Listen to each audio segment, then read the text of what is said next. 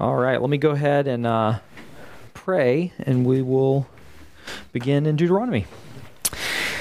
Lord God, we are just so grateful as we think of your tender mercies, your refreshing love that you show to us each day. And we pray that we would, as recipients of your grace through your Son, that we would grow in the image and likeness of Christ, and that we would honor and glorify you, even this morning as we worship together, but throughout all of our life, that you would be the center of our life, of our joy, of our purpose and meaning, and we pray that you would be glorified in all this. We pray this in Jesus' name. Amen. We're in Deuteronomy chapter 4. Most of our time is really going to be in chapter 5 today. So we are beginning today in chapter 5, the second, what they refer to as the second speech or second sermon in Deuteronomy. Deuteronomy seems to be made up of 3 different sermons or speeches, all given by whom? Moses, that's right. And where are the people of Israel at this point? Yeah, so they're on the east side of the Jordan, so they have not crossed over into kind of promised land proper. You'll recall they have already received some land to the east, though, right? And so we're not actually going to read this section, but I'm just going to point it out. It's at the end, near the end of chapter 4, verses 41 through 43. What we have happening there is Moses sets aside 3 cities that are on the east side of the Jordan, so where they're at currently, and it says that the manslayer might flee there. Anyone who kills his neighbor unintentionally without being in enmity with him in time past, he may flee to one of these cities and save his life. So you'll recall that was something that they were told that they were going to need to do when they went into the land. Now, if that's all new to you and you're like, I don't understand what's going on, that's okay. We're going to get to that later in Deuteronomy. We will rehash the whole city of refuge thing because he's going to give more specific instructions. So why is this here? Well, this is really a transition. We're transitioning between the first sermon and speech into the next one. So he's kind of gotten done talking. Doug kind of wrapped up that last week with the first sermon. He got kind of wrapped that up. Here, what's happening is there's some action happening, and it's very brief, but I think the point is they are quick to obey what God had said. And God had already given them land, right? In other words, they're not in the promised land yet, but God did end up giving them land on the east side of the Jordan. So this is a reminder just through action that A, God has in fact given them land already, so God is already going before them, so to speak. But then B, the people are doing what God said, and they're doing it quickly. Right? They haven't even moved into the land proper, but they're like, you know what? He said we got to set up these cities of refuge. We're going to do that now. And so where we're at now, they're going to set up the ones on that side of the river. Once they move into the land, they'll set up cities of refuge on that side. So I think that's what's going on there.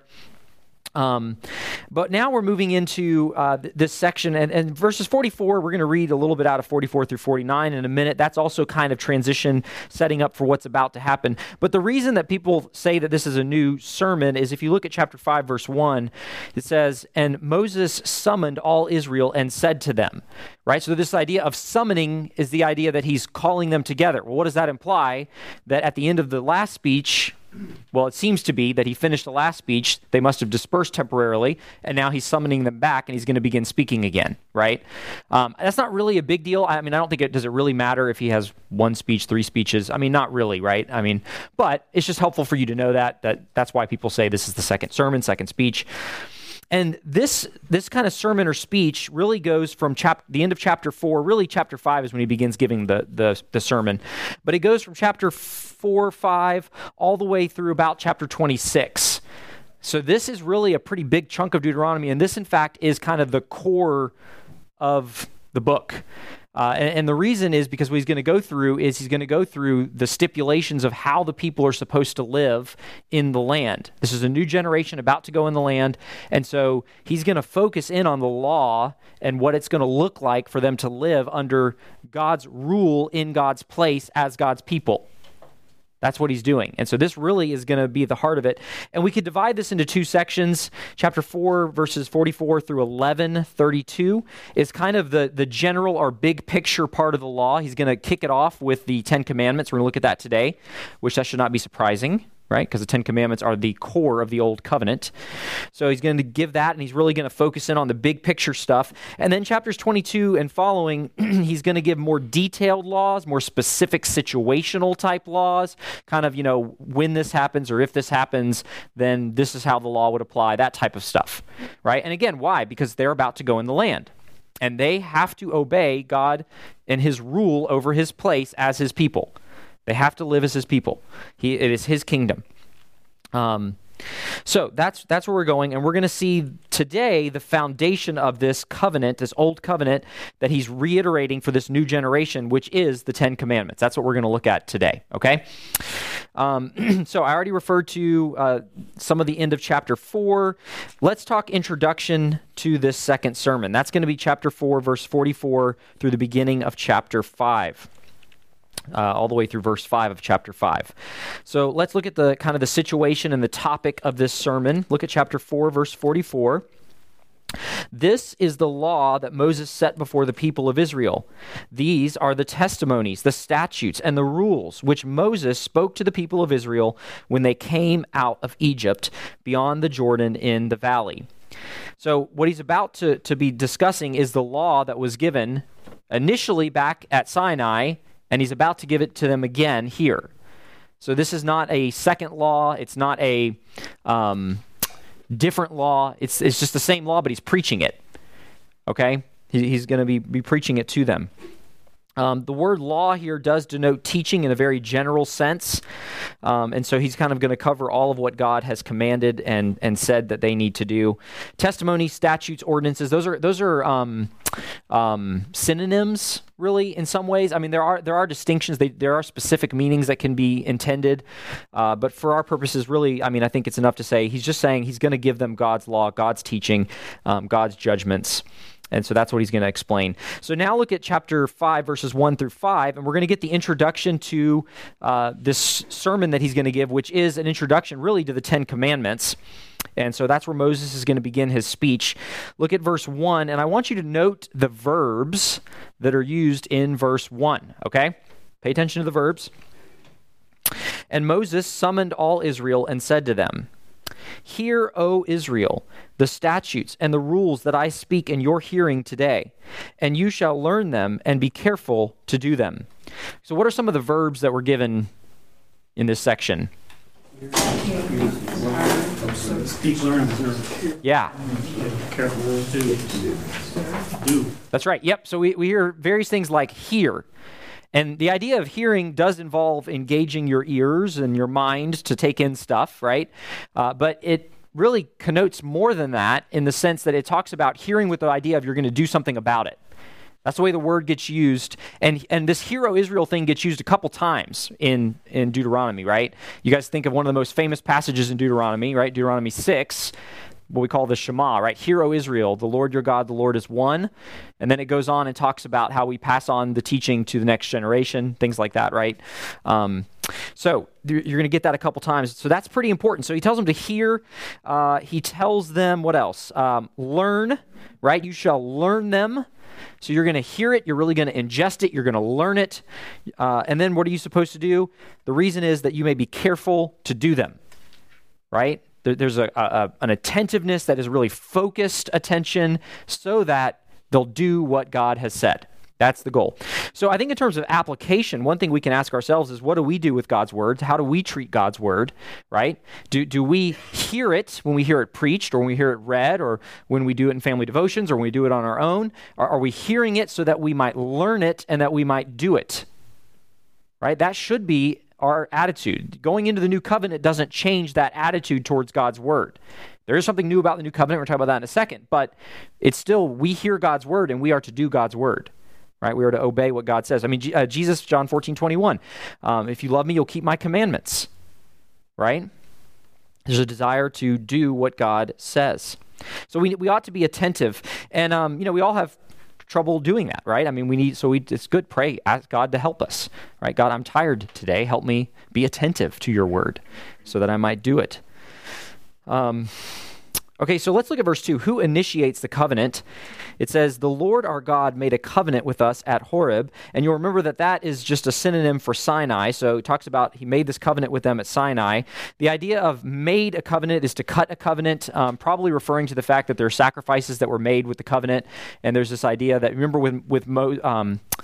even with Abraham, there's cutting of the animals and all that stuff, right? And he has to walk through them.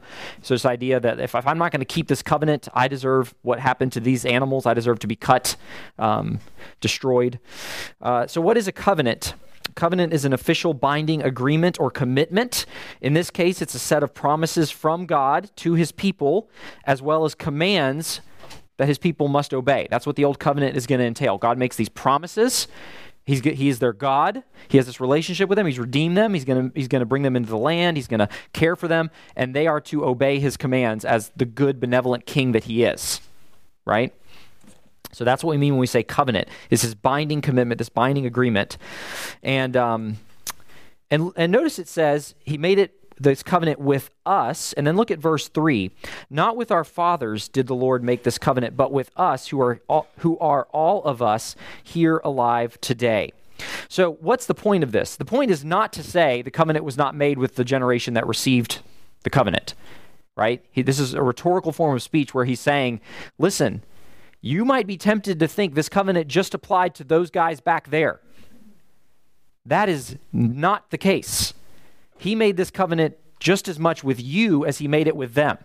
Now, there is a reality that there are probably some of them alive, actually, that are still alive, that were there back when the covenant was given, because you remember all those who were 20 and younger were able to survive and enter the land. So there is a group of them. But I think his point is bigger than that. I think his point is it's just as if God made this covenant with you. Why?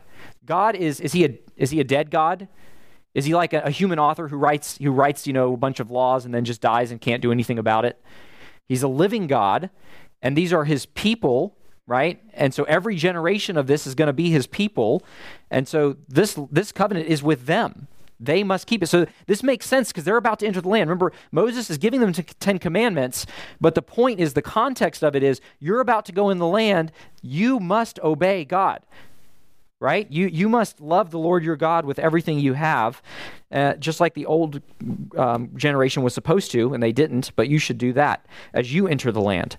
So he gives this reminder to them. And then in verses 4 and 5, he says, the Lord spoke with you face to face at the mountain, out of the midst of the fire, while I stood between the Lord and you at that time, to declare to you the word of the Lord. For you were afraid because of the fire, and you did not go up into the mountain. And then he's going to go on and he's going to get more into exactly what God said when it comes to the law. But a couple things we need to point out. So this, if we were to go back to Deuteronomy 19, we could read about this, okay, when he's about to give the law to them. And you'll remember it's a pretty frightening scene. And he's going to bring this back up later, by the way, at the end of what we're going to look at today, how frightening of a scene it was. And we're going to focus on that part then, when we get there. But it's a pretty frightening scene because you have this holy God communicating out of things like fire and lightning and dark cloud and smoke, all this stuff around the mountain. He's telling them, look, if no one is to come touch the mountain, if an animal touches the mountain, it will die. Because my holy law is about to be given from this mountain, right? So he's going to, all that stuff is what's going on. And when it says face to face, the idea there is person to person. In other words, this is a personal thing God has done. Right? God has intimately involved himself so that he person to person communicated this law to you, his people. Now, Moses does acknowledge it really comes through him as the mediator. Because you remember the people say, listen, if God keeps talking to us, we're going to die. You go talk to him for us. You be the mediator, which is what God had set Moses up to be. So Moses was able to actually fill that role. Moses does that, right? When you get to the new covenant, we have a better mediator, and if we have time, we'll read about that in Hebrews chapter 12. Hebrews chapter 12 talks about that idea. Is it 12? 8? I don't know. Anyway, we'll see. The point is, God gives them his law, and this is a pretty amazing thing that God would give them his law. So those are the introductory remarks. That's the reminder of this covenant, that God made a covenant. He made it with his people. In fact, that includes you guys, right? That's what he's saying to this generation. It includes you. And now he's going to enter into the 10 Commandment piece where he's going to give them that, okay? So any questions or thoughts so far? Yeah. it seems like I'm viewing the New Testament as the word was singular. Mm-hmm. This seems like it's a plural, and the community is responsible, like you all. Mm-hmm. And so, like, there's a commitment to the nation to doing this, as opposed to a commitment to the individual to do the Ten Commandments. I don't know. Yeah. Think of that. Yeah, I think it's probably both, but you're right. There's a strong community aspect to this because why? They're the nation, the people of God, right? In the New Covenant, you have a similar thing, right? Each of us are individually responsible in walking with the Lord, but there's also the community. The church is responsible for walking with the Lord. So he'll talk about, the Holy Spirit indwelling you, in I think it's 1 Corinthians. At one point, he uses a plural you, y'all, referring to the church. And then at another place, he'll talk about the Holy Spirit indwells you, singular. Right? So you kind of have a similar thing going on. God is always concerned about the community as a whole, his people as a whole, which is made up of individuals. Well, so it's interesting. Christianity, actually, you don't really have the errors that you might fall into in the West with extreme individualism like we have today, but you also don't have the errors of extreme communalism like you may have in the East. You really have a reality that we are individuals responsible to God, but our individual actions are community-based and affect the community as well, and what happens in the community affects the individual. You have all that going on, right? So, yeah, that's a good point. I was just wondering about the fathers. Is it possible that he's talking about Abraham, Isaac, and Jacob? Yes, and that is possible. That covenant was made with them. Yes. The Abrahamic covenant, the Mosaic covenant was made with. Right. Yes. Covenants. Yeah. So that is possible. And so where is it at here? What verse are we in again? But with us, this is 3. Yes. So I agree with you. So I read that. I think MacArthur holds that view as well. I think, so I do think that's very, very possible. The only reason I explained it the way I did was because in verse 4 he says, "The Lord spoke with you face to face at the mountain out of the midst of the fire," which to me draws us back to the Mosaic covenant, right? But I do think there's reality. What you're saying is very real too. When he's saying fathers there, it really could be, and probably also includes that idea of he made a covenant with Abraham, right? And that would be the father that he made it with ultimately. And so when you go back to the covenants, you have the Abrahamic covenant, which includes the Mosaic covenant is going to be through this Abrahamic covenant. He's going to call out this people. He's going to make Israel. That's going to have a special new covenant, but it's still, we call it the old covenant, right? The Mosaic covenant. The Abrahamic covenant doesn't end though, and that's going to be Paul's point in Galatians, right? I think it's Galatians where he's going to talk about how the law given later does not overthrow the Abrahamic covenant, right? And so what gets fulfilled when Christ comes? The Mosaic Old Covenant gets fulfilled. The Abrahamic covenant continues on through the New Covenant, which comes as the Spirit is given through the life, death, and resurrection of Christ. So I think it's a really good point. The way I see it is there's 2 covenants. The Abrahamic covenant is in Genesis 12 and repeated in 17. It's an eternal, unconditional covenant. Right, yes. In other words, it's analogous to grace. Right. And the Mosaic covenant is a covenant of law. Right. And it's reiterated and recapitulated in Deuteronomy multiple times, and God adds additional teaching. And in fact, we'll see later that he adds love, the law of love. That's right. To the Mosaic covenant. So he's building upon the law covenant, and that's conditional. Yes, yeah. So the law covenant is conditional and will be fulfilled in the coming of Christ. Yes. So in fact, we're going to talk about that right now. The role of the law in the new covenant for the new covenant believer. So when we say New Testament, the idea is really you could think new covenant. That's what the word means, right? It's a covenant. And so when we think Old Testament, we have old covenant, right? And so when we look at this, we have to remind ourselves that we are not under the old covenant as new covenant believers. So I give you some verses there. We're not going to have time to look at those right now, but there'd be some good ones to look at on your own.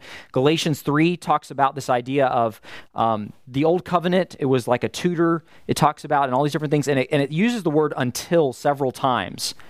This was there until Christ came. And then it says Christ came when God sent his son. I use the word when. I forgot exactly how it's worded.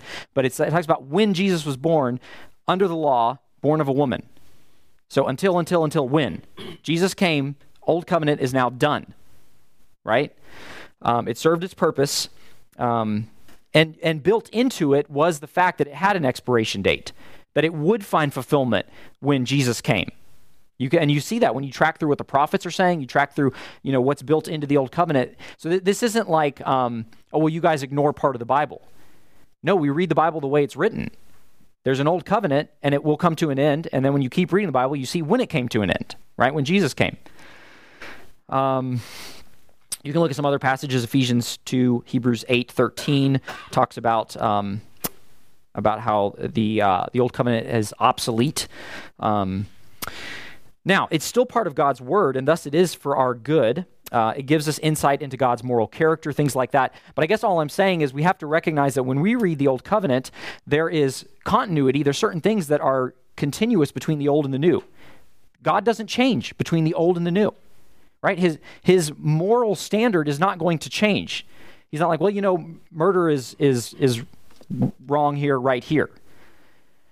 But there's going to be certain things that would have been morally wrong for the Israelites to do, because why? Because God had said, I want you to be distinct, and this is what it's going to look like. I am your king, and this is what you're going to do as my subjects. It'd be wrong for them to disobey that. But if he says all that piece has been fulfilled, it's not wrong for us to do differently, right? So we think of the food laws. It's not wrong for you to eat pork. Would it have been wrong for someone under the Old Covenant to do that? Yes. It's not because the moral standard has changed.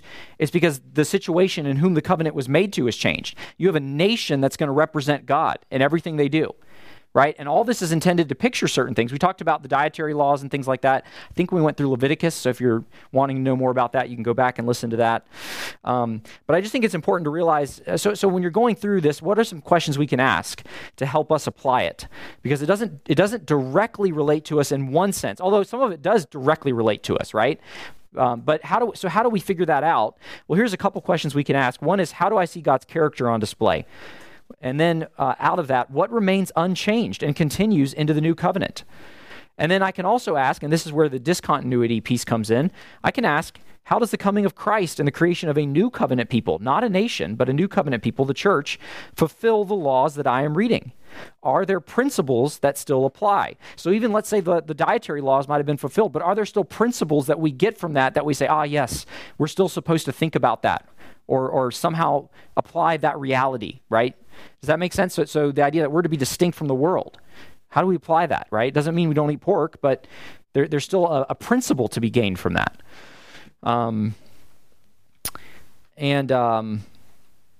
You think of the Sabbath. According to the New Testament, we are clearly not under the Sabbath law. Paul says that very clearly in Colossians. He says it very clearly in Romans. And by the way, that's one of the 10, which is why I'm saying the whole Old Covenant is fulfilled under Christ, including the 10 Commandments. But there's still a principle there, isn't it? Sabbath rest is something God designed even back in creation, so we're even reminded of that. But that may look different, and I think, some of that's God in his wisdom knew that when he calls a people out of every tribe, tongue, and nation from across the globe, that may look different in the way they're going to exercise this idea of Sabbath, but it's not a day necessarily that everyone has to observe. Now, the book of Hebrews says we have to gather to worship. And when does the church worship? Well, we worship on the day that Jesus rose, the first day of the week. So there's precedent for all that. Now, if your conscience tells you have to observe the Sabbath, and by that you mean a Sunday where you do not do any extra work, you need to do that, right? If that's what your conscience says. But my point is, Paul makes it clear that some will observe that and some will not. We can't impose that on everybody. Okay, so all I'm trying to say here is this covenant that we're talking about is fulfilled. That doesn't mean it's not valuable and even important and even carrying the authority of God. We just have to read it in its context as we think about how it applies to us, right? As a New Testament believer, a new covenant believer. And so it does apply to us. We just have to do work to think about what it looks like. Plus, it's repeated in the New Testament. Right. Yeah, you still have the law of love, the law of Christ, and you have all the other laws in the 10 that do get repeated, right? So this isn't just antinomianism, right? We are under the law of Christ now. God is still holy. So we start in the New Testament, and then in light of that, we do go back and read the Old Covenant and learn about God's character and learn about what is still abiding. We look at the examples, and we learn from that. So, yes, yeah, that's good. Any other thoughts, questions on that? I really like this phrase, how does blank fulfill? Because I was put any behavior in there into a spiritual sense. Okay, yeah. How does driving to church today fulfill the law of God? Yeah. I really like that phrase, how does Blank fulfill, yeah. Good. That's nice application. Yeah, yeah. Yeah, we want to see how things are fulfilled. I think, did you have your hand up? Yeah, I do some code writing myself. Yeah. For a couple of cities in Florida. And I can tell you that with every code that's written, there is an accompanying condition, a law that goes with it. What we're calling this the law of the covenant. Yeah. But it doesn't stop there. There's certain results that you get from keeping the law and from not keeping the law. Right. And it seems like in this case, the result from keeping the law was that they would live in the land. Yes, that's right. Be blessed by God. And the law of faith before that from Abraham is still in effect and overarching that. Yeah. And if people had ears to hear and eyes to see and were believing God, then this law was not a burden to. Right. Yes. So That's right. but to the people who did not have those eyes to see, this was a hard burden for them. Yeah. Yeah. It And had to be fulfilled somewhere to say what they. yeah, you know, and it's interesting. If we get time, we're going to focus on this later. But near the end of this, chapter 5, he says, "Where's it at?" Verse 29. Oh, that they had such a mind is what that. Now, really, the newer ESV is going to say a heart because there's actually no Hebrew word for mind. Because all that's encompassed in the heart. The heart is the inner person, the thinking, the wanting. It's all of that, right? And so this earlier edition of the ESV said mind. It really should be heart. Such a heart as this, always, to fear me and to keep all my commandments, that it may go well with them and with their descendants forever. And one of the things we're going to realize there is that this... literally, Jim Hamilton points out that literally this is really saying, who will give them a heart that will do this? But even if you didn't like the way he's going literal and you say, oh no, it really should be worded this way, the implication is they're not going to fully keep it. They need a heart that's going to enable them to fully keep it. Where's all this going? Ezekiel, right? I will put my spirit in you. I will give you a new heart is where this is going to go. We need a new heart to be able to keep it. We need regeneration ultimately. And so I do think you have individual Israelites are regenerated, right? As they keep this law. And like you're saying, Jim, it's not burdensome for them, right? But we tend to, apart from regenerating work, we tend to look at anything God says and we would say, well, that's a burden. Who wants to do that? Right? Because we want our own way. We want to be king. Okay. Well, let's keep going. So let's look at the law. Oh, before that, verse 6, this is the introduction statement to the law. This is also in Exodus when he gives the law back in Exodus. Verse 6, I am the Lord your God who brought you out of the land of Egypt, out of the house of slavery.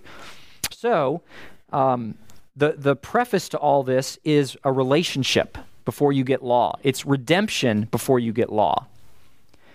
So the law is different than the Abrahamic covenant because the Abrahamic covenant is unilateral and it's God saying, this is what I'm going to do. The law does require obedience from the people, but we shouldn't read that to think that it's, well, do a bunch of good stuff and then God will be pleased with you and will receive you. They're still going to be received by faith because even here, this was all a gift from God to begin with. You see what I'm saying? He redeemed them, rescued them, and that slavery, it was a real slavery, and for us, spiritually, it's going to picture sin and our slavery to sin. We're rescued out of that so that we might walk in God's ways. And that's what you have happening here. It's not just do all this stuff and then you can be my people. He's saying, you're my people, now live like it. Right? And if they don't, yes, they're going to get kicked out of land because he's like, you're not living like my people. You're not going to be in my place because you don't want to submit to my rule. And that's going to happen for the Israelites. Okay. So he sets the scene right there with verse 6. Then he gets into the commandments. So let's look at the commandments here. And we have done a more in-depth look at these earlier back in Exodus. So we'll go through these somewhat quickly, but it's still good to go through them. Verse 7, you shall have no other gods before me. This is the idea of exclusivity. When he says besides me, it's this idea of you exclusively follow me. I am the one true God. So this is not, it is true that monotheism is the reality. The point here, though, is more than that. The point here is not just to say, I want you to be philosophically convinced that there is one God. It's actually saying, it's actually practice. It's saying you will live like you believe that I am the one and only God. You will be fully allegiant and faithful to me. That is commandment number one, faithfulness to God alone. It's not just philosophical assent, it's practical reality. And so that's a call to personal fidelity to the one true God. So in our lives, we can certainly apply this, right? Because this still applies to us. This doesn't change between the covenants. We have one God. We are to have full allegiance to him. What gets in the way of that, right? What other things do we put in the place of that? It may not be what you would think of as a false deity, but we can turn anything into a god. Our hearts are idol factories, right? I mean, I can turn a relationship into a god. I can turn money into a god. Any good God-given created thing, I can turn. My heart's very good at turning it into a god and giving allegiance to it above God. Full allegiance goes to God, and then everything else is under that umbrella of my allegiance to God. And then it's rightly able to be enjoyed because it's rightly ordered. So that's commandment number one. Commandment number two deals with the idea of not making images to worship. Sorry, it's kind of a typo there in your notes, but to worship God through. You shall not make for yourself a carved image or any likeness of anything that is in heaven above, or that is on earth beneath, or that is in the water under the earth. You shall not bow down to them or serve them. For I, the Lord your God, am a jealous God, visiting the iniquity of the fathers on the children to the third and fourth generation of those who hate me, but showing steadfast love to thousands of those who love me and keep my commandments. So the first commandment is not to have any other gods besides the one true God. So here, I think the point is probably not just making an idol of a completely different false god. It's probably more the idea of making an image by which you think you're going to worship the one true God, taking something in creation and saying, this will represent our God, right? We're going to worship this as a representation of God. And why is that? Because God is infinite. I mean, think about how unique Israel is. All the other nations around them, when they have a God, there's something visible. And it's something in the created order. It has to be. What else are they going to make? Right? Well, even if it was angelic, it's still something in the created order, something that has not had permanent, forever, infinite existence. They're like, man, we got to have something in the creation to look to as we worship. The Israelites are being told, you will not have any of that physical stuff to bow down to. Don't do that. Because why? Their God is invisible. The one true God is invisible. And he is eternal and he is infinite. And so he cannot be represented by anything in his creation. And so this makes them very unique. And, don't make an image to facilitate worshiping God. That may be the idea, right? Well, it's just hard to worship this invisible God. We'll make this thing and we'll bow down to it. But we're really worshiping the one true God. This will just help us do that. So you can think of some applications today. I think making the Roman Catholic Church has a bunch of statues that they do not worship, they venerate. I don't really know the difference between the word venerate and worship, to be honest. I'm sure there is a technical difference, but my point is in practice, even if you're saying, we're worshiping the one true God, if you are in any way bowing yourself before this thing, this, I think, would be a clear violation of this commandment. And so we need to recognize that. It's a statue of a saint, a statue of Jesus, whatever it might be. Visiting iniquity on the children, talk about that real quick. This is not cross-generational retribution. In other words, it's not saying, listen, the kids are going to pay directly for the sins that their parents committed. In fact, Deuteronomy rules that out, Deuteronomy 24:16. So if we read that way, we're not reading it the way it's intended to be read, because later in the book it tells us that's not what's going on. There's two different possible understandings of this. One is, one commentator points out 3 to 4 generations is a typical lifespan. And so what we would say is during the life of disobedient elders in the community and parents, that's going to directly affect that entire generation as they're living, right? And we see that in generations all around us, right? We can see that all over human history. Another is that we recognize that a prior generation's disobedience teaches something that will affect the next generation. And that next generation won't be punished for what they did, but they'll be punished for their own imbibing of those things and living out that same ideal that was pictured for them, right? So Craigie points out, he says, such false forms of worshiping the Lord, this idea of making these graven images, inevitably had consequences for future generations, for it meant that children and grandchildren would not be instructed properly concerning the covenant relationship which was essential to their life and well-being. Notice, though, he does point out that he keeps, it talks about steadfast love to thousands. So we see God's mercy is greater, right? Even than the judgment, his mercy is greater. It's put on a greater level here. So, I think a practical thing would be to also just remember as each generation has a responsibility in the community for how they steward the community's walk with God, right? There's a heavier burden on parents and leaders in the community for the example they're going to set and the trajectory they're going to set. The next one is honor and respect for the Lord by respecting his name. Verse 11, you shall not take the name of the Lord your God in vain, for the Lord will not hold him guiltless who takes his name in vain.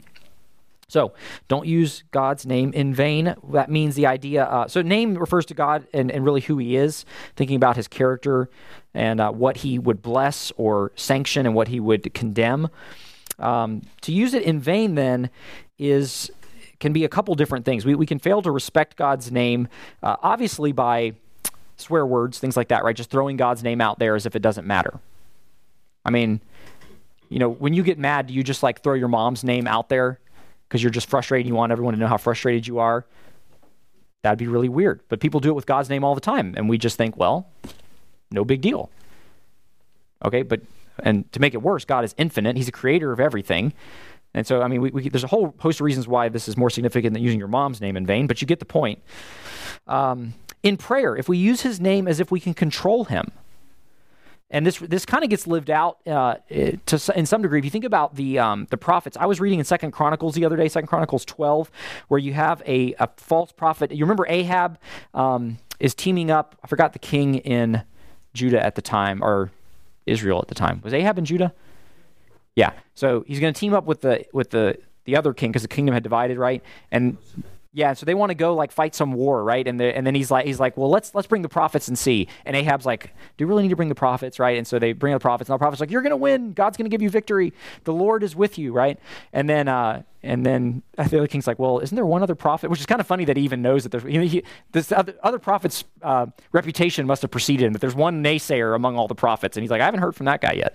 So that guy comes and, anyway, so he basically sets the record straight. And he's like, yeah, go ahead and do it. And he's like, are you lying to me? And he's like, no, you can go ahead and do it. God's going to destroy you when you do it, but you can do it, right? But my point is, there's one prophet right before the good prophet who comes up and he makes these iron horns, and he's like, you're like a bull, and God's gonna push the enemy out like this. And he said he uses the Lord's name when he said that.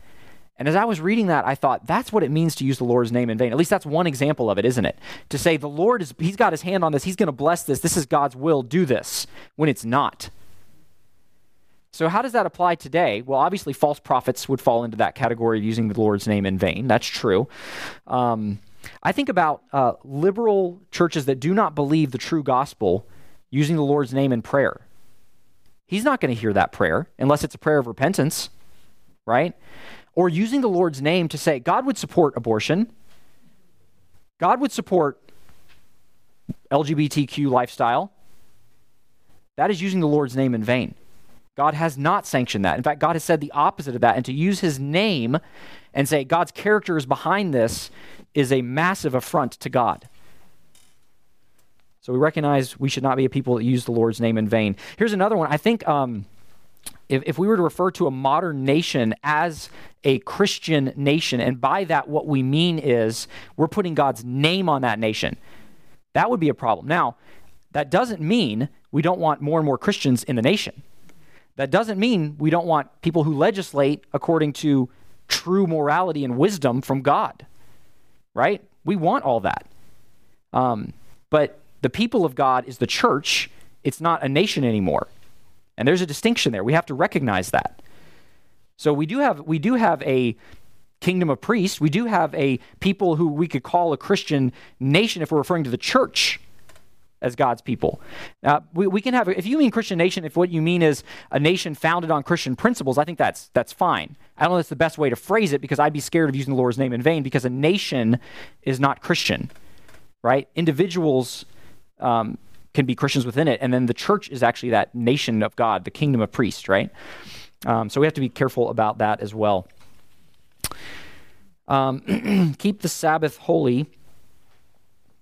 So we're not going to get through all this today, but that's okay. I'm teaching next week, so we'll just pick it back up next week.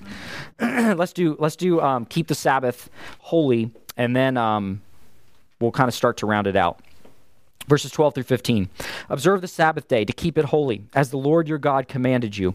6 days you shall labor and do all your work, but the seventh day is a Sabbath to the Lord your God. On it you shall not do any work, you or your son or your daughter or your male servant or your female servant or your ox or your donkey or any of your livestock or the sojourner who's within your gates. Okay, you get the idea. Verse 15. You shall remember that you were a slave in the land of Egypt, and that the Lord your God brought you out of there with a mighty hand and an outstretched arm. Therefore the Lord your God commanded you to keep the Sabbath day. Okay, so keeping the Sabbath holy. There's a couple things we can note here. First of all, they are to work. That's kind of implied, or I mean, you work 6 days, rest on the seventh, so there's to be work that's to be done. But keeping the Sabbath holy, one commentator said this is the idea of celebrating Yahweh's accomplishments, celebrating the accomplishments of God. If you think about it, in one sense, at creation, there's a celebration of all that God has done through creation, and he rests. There's a set-apartness to celebrate what he's done in creation. Here, and by the way, in Exodus, that's the main thing it points to when it talks about the Sabbath law. Here, the one of the main underpinnings he gives is redemption. For you were slaves, and God brought you out of that enslavement. So the idea is you set apart a day to celebrate what Yahweh has done and to rest from your normal daily labors. Holy is the idea of it's special, it's set apart to God. Sabbath is the idea of to cease.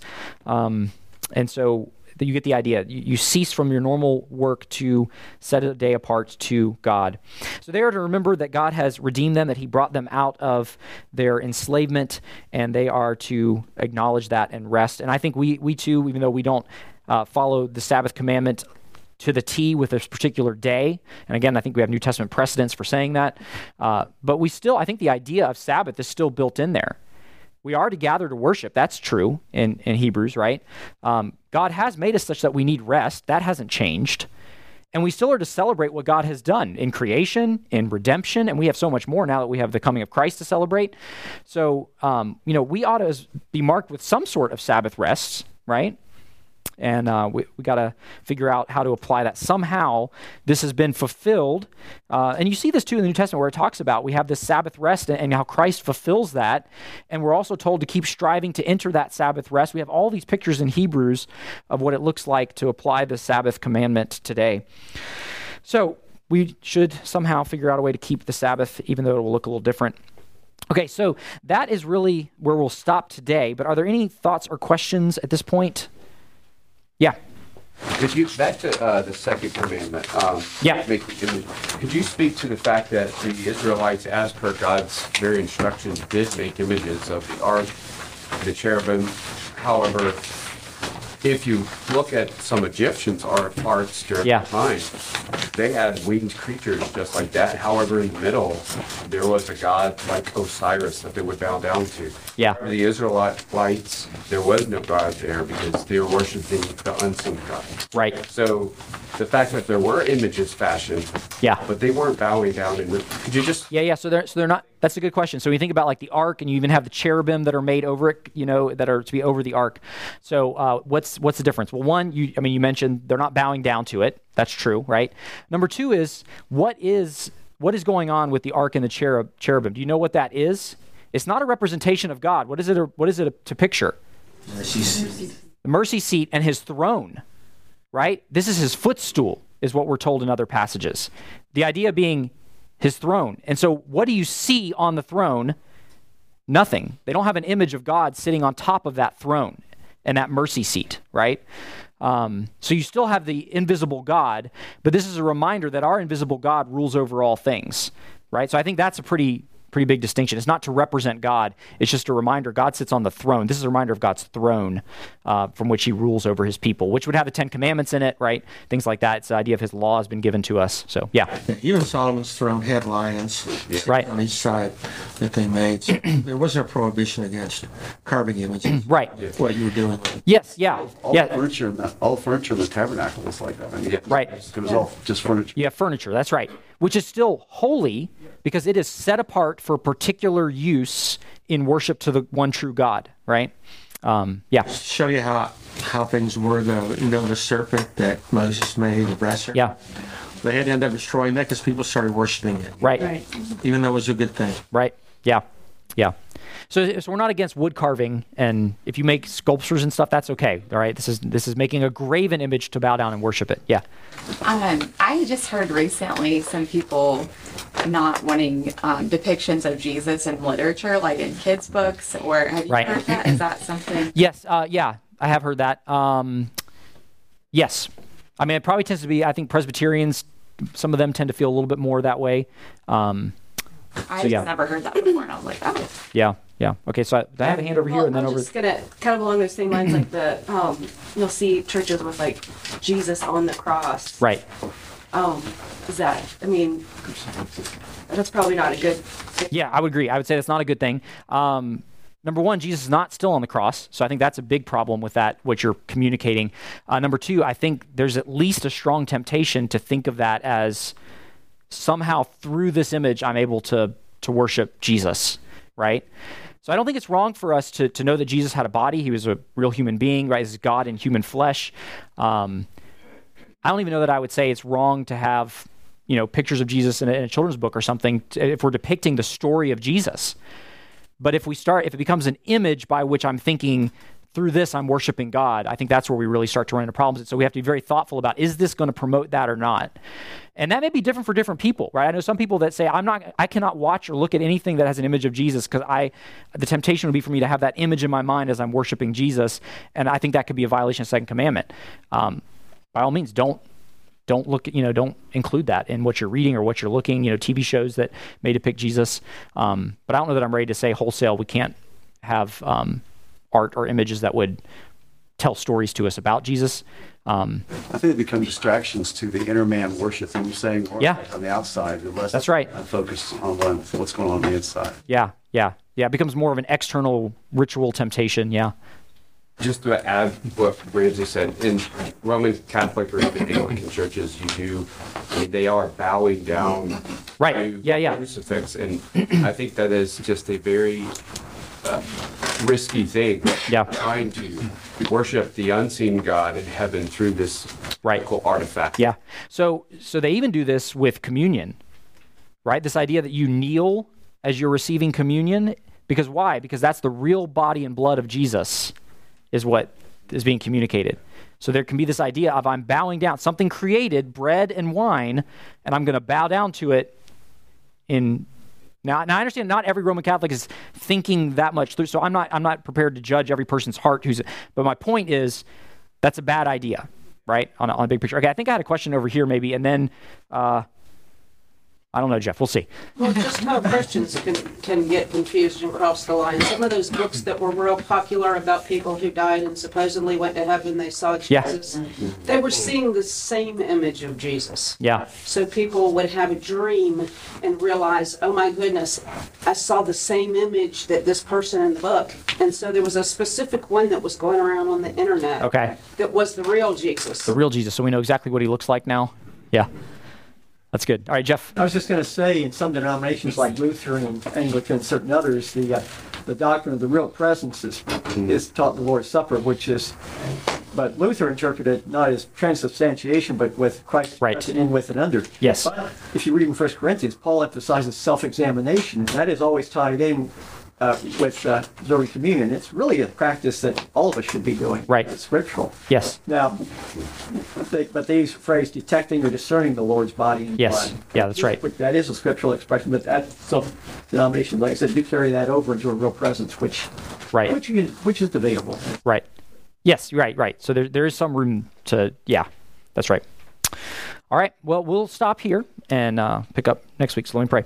Father, thank you for this time. We thank you for your words, and we do pray that we'd be a people who would have a heart to fear you and to obey your words, to love you and be overwhelmed by your redeeming work, such that we would delight to walk in your ways. We would see how good your ways are for us, how they glorify your name, and we pray that we just be a people marked out, special to you. We pray this in Jesus' name. Amen.